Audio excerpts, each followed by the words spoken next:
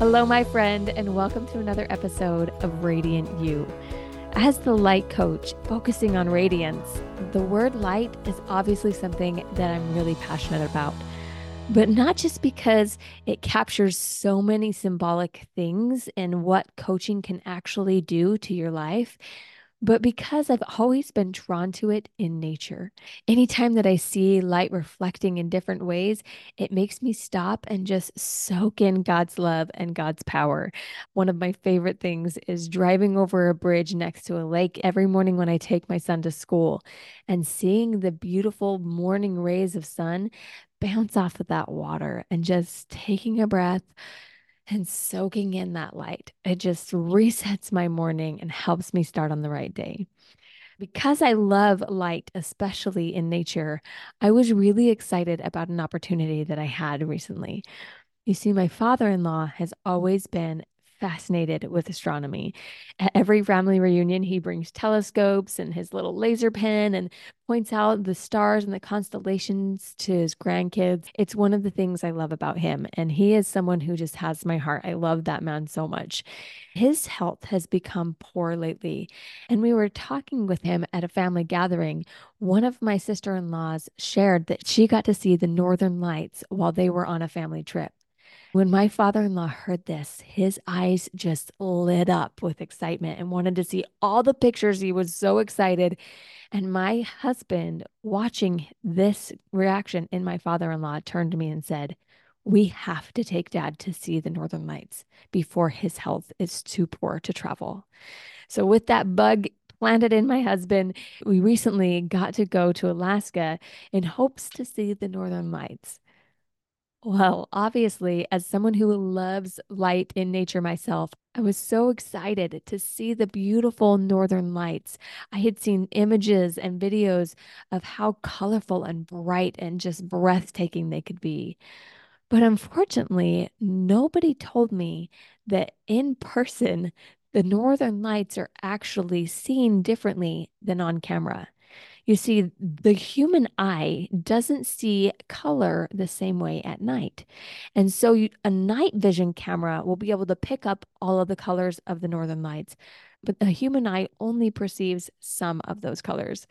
I had this belief inside of me of what it was going to look like because of the evidence that I had been given in the past that was completely false. The first night we got to Alaska, settled, woke up in the middle of the night so we could go see the beautiful display of these colorful northern lights. But when we got there, all we could see was this little bit of silver in the sky that was barely distinguishable. And almost looked like a cloud. And we kept looking around thinking, where are the northern lights? I don't know what we're even looking for. Someone who was there pulled out their camera on their phone and held it up to the sky. And once the camera was looking through the night vision, the whole cloud looked green. And I had this heart sinking moment where I thought, oh no, you can't really see the northern lights. All of a sudden I had new evidence that there were no northern lights, that you can't actually see the color. I was so worried that we had come all this way and we weren't really going to see anything beautiful. But I knew how desperately my father-in-law wanted to see them. And my husband and I wanted him to have that experience. So we're all standing there squinting, trying to make out the northern lights. And unfortunately, my father-in-law's eyesight is pretty poor right now because of his health. So even that little cloud that we could see, he couldn't even make it out. And my heart just dropped. I felt my mind start spinning out in all of the different stories that we came all this way and it wasn't going to happen. We weren't going to have him see the Northern Lights. We weren't going to check that box off of his bucket list, and that the trip had been a failure, and that this was my father in law's last chance to travel because of his health, and just started feeling so frustrated. To make matters worse, we did some research and it showed that the night before we got there, the Northern Lights had been a very bright display, and that the prediction for the rest of our trip was that it was going to be really poor visibility.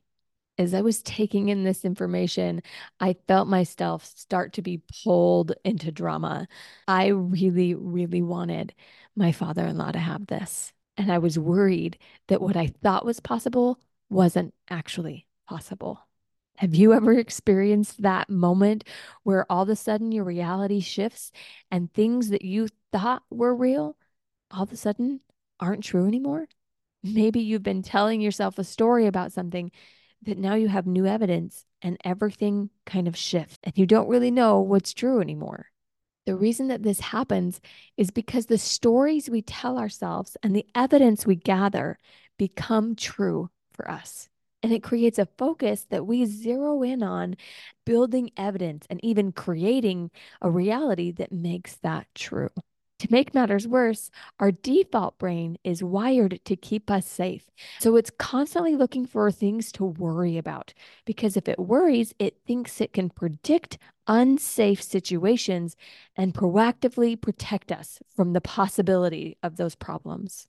If our brain doesn't have information to fill in the gaps to know what's going on, it just will make stuff up to try and make the whole story make more sense. This process of filling in stories and trying to make sense of the world often gets us stuck in what's called the drama triangle. The drama triangle is what happens when we think our stories are true.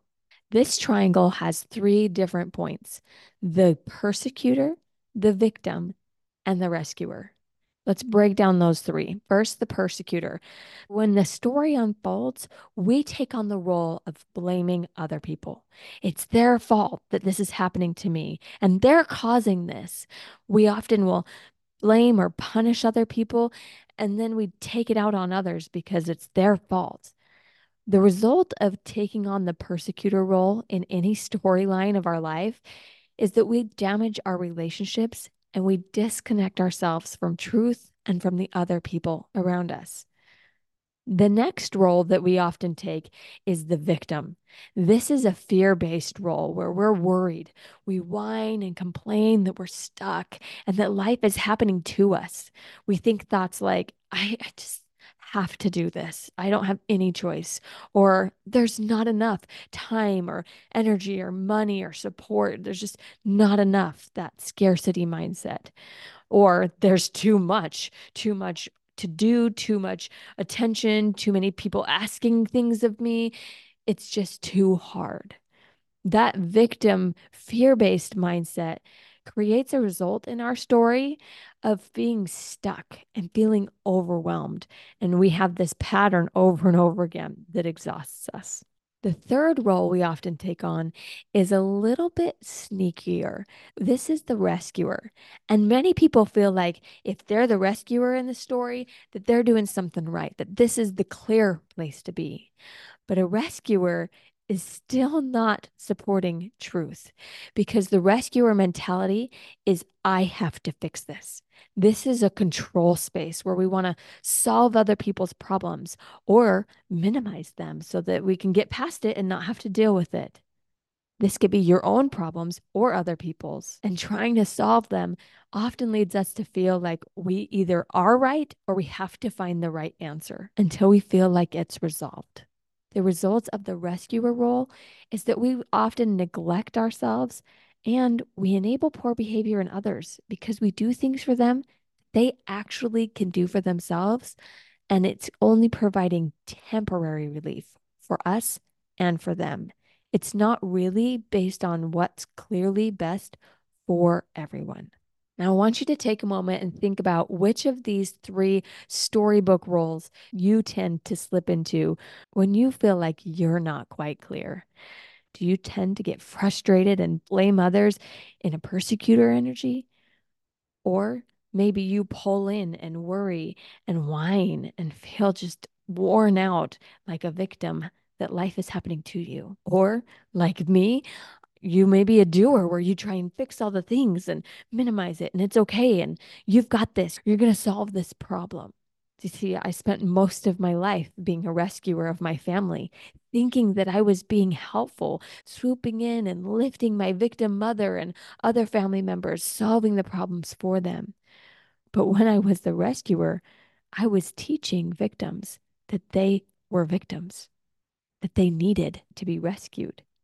It took intense therapy to teach me about this drama triangle and how our stories muddy up the truth and why getting stuck there is so damaging. Instead, there are ways to get out of the stories, to really see truth, and to drop the drama so that you can be clear and purposeful in your relationships with yourself, with God, and with others. There are two main tools that help you get to that place that I want to share with you today. First is getting clear about the facts. Facts are neutral and boring. They are the things that people would agree on. If you were to bring it to a court of law, it would pass that that is the truth. This is the temperature in the weather or actual words that someone said, not what you made those words mean. When we can neutralize and get down to the truth about what the facts are, it helps us clean up those drama triangle roles so that we can clearly see our part and how we can move forward to create a better result. One of my favorite resources that taught me how to do this is actually a children's book. I know that's silly, but it's great for kids too. It's called Captain Snout and the Superpower Questions: How to Calm Anxiety and Conquer Automatic Negative Thoughts. I have some links in my show notes for this book so you can check it out. But I love using it to teach my children and to remind me about what my brain is automatically doing and how to get clear. They call the automatic negative thoughts the ants in your brain. One of the best ways to overcome the ants and not have the ants be in charge is to use powerful questions. The questions that this book teaches are these: Is this thought true? Am I 100% sure it's true? Because when we think, is this thought true?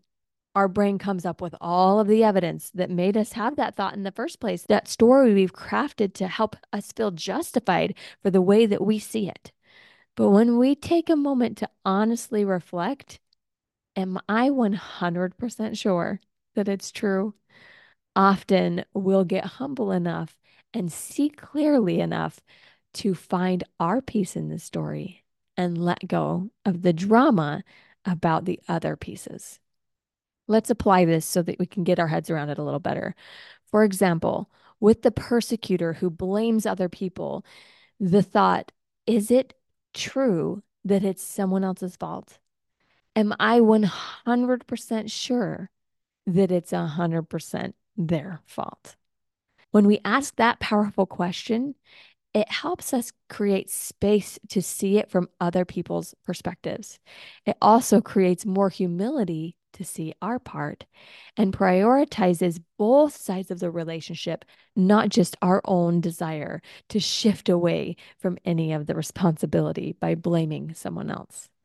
That question can help pull out of persecutor. How about with the victim? When we ask ourselves questions like, is it really true that I'm stuck? Am I 100% sure that it's true? That gives you space to remember the places that you have choice, because you always have choice. And when you remember that accountability, it gives you the power to change. It's hard sometimes to look at that and remember you're responsible for that. It's why a lot of people get stuck in victim. They don't want the responsibility to change, but really, it's so miserable to live in a victim mindset. So, asking that powerful question, is it true that I'm stuck? What can I actually do to change? Can be a life changing question when you have a pattern of being a victim. And lastly, the rescuer in the drama triangle. When you ask powerful questions like, is this actually my problem to fix? And is it 100% true that it's my problem? It helps us look at the pieces that we really can't control and invites that surrender where we give it back to God, acknowledge that we really don't have as much influence as we think we do, and then proactively get clear about how we want to act instead of react. Letting go of the need to be a rescuer is one of the most relieving things that I have personally felt in my life. Finding ways where I can authentically support people instead of support them because I need to control or fix it, or so that I feel like I'm a good enough person because I helped. That's all story, not fact. That's the first tool of helping get out of the drama triangle and into a clearer place is recognizing what's really true. What are the facts? Tool number two is to decide what you want to make those facts mean. It may be true that someone said some words to you or that a situation can't be changed, but you get to decide the meaning that you attach to anything you are going through. Any facts, situations, circumstances, no matter what it is, you get to decide how you want to experience it. Because your thoughts or stories about those facts are just your interpretation of the world, and you are crafting your own narrative. Sometimes we can't really get down to what the true facts are. We don't have enough evidence for that. In those moments, you get to decide what you want to practice believing. Do you want to practice seeing the good, having hope, and believing in people around you? Or do you want to practice negatively judging, pulling in, and hibernating, or trying to control and fix things? No matter whether you know the facts or you've found the facts, you choose the meaning by the story you rehearse. In that moment when I was in Alaska with my father in law, I felt my automatic brain wanting to attach all sorts of drama to the meaning. The persecutor side of me wanted to blame so many different things, blame other people for not telling me that the Northern Lights look different in person than they do on camera, so that I could have warned my father in law to have different expectations or blaming God for the timing that the day before it was good, but the rest of the time we were there, it was supposed to be poor visibility, or for the poor health of my father in law that made it hard for him to travel and even see the lights in front of him. That bleeds into the victim mentality too, where things can't change and poor us for having this being our situation. I can't change the lights. I can't make it be a success. I can't make them look brighter, but I can make myself miserable feeling like a victim or miserable trying to control it like a rescuer, where I naturally want to make sure everybody's okay and nobody's disappointed and excuse away any hard feelings that might be there. Gratefully, I caught myself in my drama and I gave myself space first to feel disappointed that we had come all the way here and we may not see the northern lights. And that my heart was breaking because I love my father in law so much. And I love my husband who was desperately wanting to support his dad. In that moment, I asked myself the question, what's true? What's true is that God is good and that he is able to show whatever it is that he wants to show. And if we didn't see the northern lights, then it was okay because there was a bigger picture here. That didn't stop me from pleading with God and asking in faith that he could perform a little miracle for our little family. But it also came with a surrender that I didn't need to control it or blame or feel victimized by it. Once I got to that surrender space, I was able to refocus on what I actually could influence: my own attitude, my relationship with the people around me, my space to connect with them, and look for ways to still make it successful, not to try and control, but to genuinely connect with the people I had gone with, no matter what the elements around me were doing. So that night, when we finally got to bed around 4 in the morning because we waited forever trying to see the lights that never showed up, I turned to my husband and just said, let's see how we can create a beautiful day tomorrow, no matter what happens, with or without the northern lights. The next morning actually was the 51st wedding anniversary for my in laws, and they were both there. And so we looked for ways to make it a special day. We visited fun sites, we took them to a nice restaurant for dinner, and we just laughed and hung out and let go of any of the worry about the Northern Lights. And it made the trip worth it. I considered it a trip that was worth going all the way to Alaska to spend time with them. Well, that night we had a council and we said, okay, all the predictions online point to the possibility that we won't see it even if we stay up and exhaust ourselves again tonight. We took a poll and we decided we're here, so we might as well try, especially because the next 2 nights were predicted to be cloudy. So this was kind of our last chance to really see it. While we were discussing this, I was silently pleading for God to make a way for us to see the Northern Lights. And that pleading came with a sense of peace where I was surrendered and was able to just let go whatever happened. Because I was in that place of peace, I had space to feel guidance from God. And a thought came to my mind: leave at midnight. Now, the night before, we had left in the middle of the night because we were told that that was going to increase our chances of seeing it to be around 3 o'clock in the morning. But I felt that little poll say leave at midnight to drive the 45 minutes to the lookout point. I casually brought up the thought in our discussion to go a little bit earlier, and everybody thought that was a good idea. So we hung out for a bit and then headed to the Northern Lights. Once we got to the top of this hill that was our lookout point, we looked up and the sky was so beautifully clear. The stars were just bright. The moon was bright. We could see a beautiful, normal sky. Gratefully, there weren't any clouds, but there also weren't any northern lights. And although I felt disappointed, I didn't feel my heart sink. And I overheard my husband talking to my father-in-law, and he said, Dad, I'm really sorry that we didn't get to check this box off your bucket list. I really wanted you to see the northern lights. His sweet father was reassuring him that it was okay, and he was so grateful for his effort and that it had been a wonderful day either way. After that moment of peace and surrender and reconciliation, literally 30 seconds later, the sky lit up with the northern lights.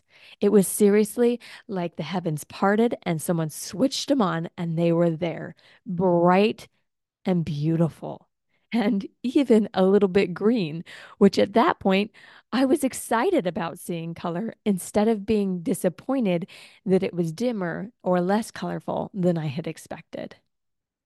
For about 20 or 30 minutes, we just sat and basked in the beauty of this miraculous moment that we felt like was a personal gift from God.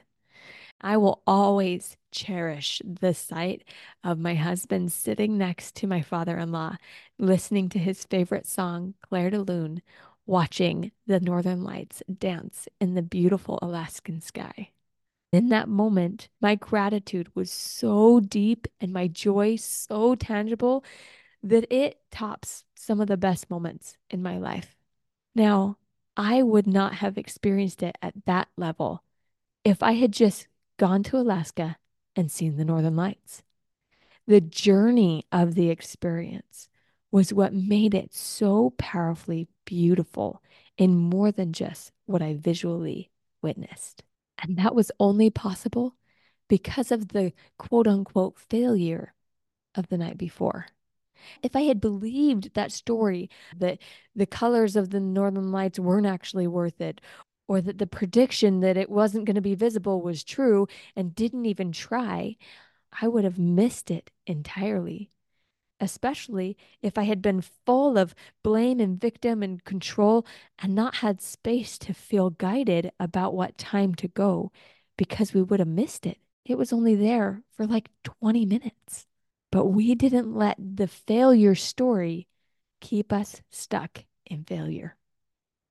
And even if other people hadn't gotten stuck in that and I would have been drug along in my drama, I wouldn't have been emotionally available to connect in the way that I did, even when they did appear. I would have been distracted by the shame of my poor behavior if I had pouted all the day before or blamed God for not letting it happen. And I definitely wouldn't have had space for the immense gratitude that I ended up feeling. Now, every story does not end with a beautiful display of the thing that you desire most, but these principles still hold true. When we get pulled into drama and tell stories that embellish on blaming and victimizing and controlling our surroundings and other people, we lose the chance to choose our experience and to enjoy life. So, this is my invitation to you, my friend. Practice recognizing when you slip into drama. Take a moment right now to reflect on the past week of your life. What have you been believing about this phase of your life? Or maybe about yourself or your loved ones or even your future? What are the facts? And what is the story that you've been writing? Is it a drama happening to you where you're showing up as a persecutor or a victim or a rescuer? Are there things that you're currently believing are true that are keeping you stuck, that aren't useful? You have agency to choose what you make things mean. Choose meaning that connects you to yourself, to others, and to God. When you do, you will have an increased capacity to feel God's love in your life, to share that love with others, and to recognize that love and that light within you and in the world around you. You might not be looking at the northern lights, but there is beauty in your life just as tangible that's waiting for you to see it. Take time to drop the drama and witness the light. Keep shining, my friends. Have a blessed day. You are radiant, but some days it's hard to remember that truth. If you're ready to live lighter and shine brighter, then head over to thelightcoach.com and book a free session to discover what's possible. The radiant you is within your reach. Let's find her together.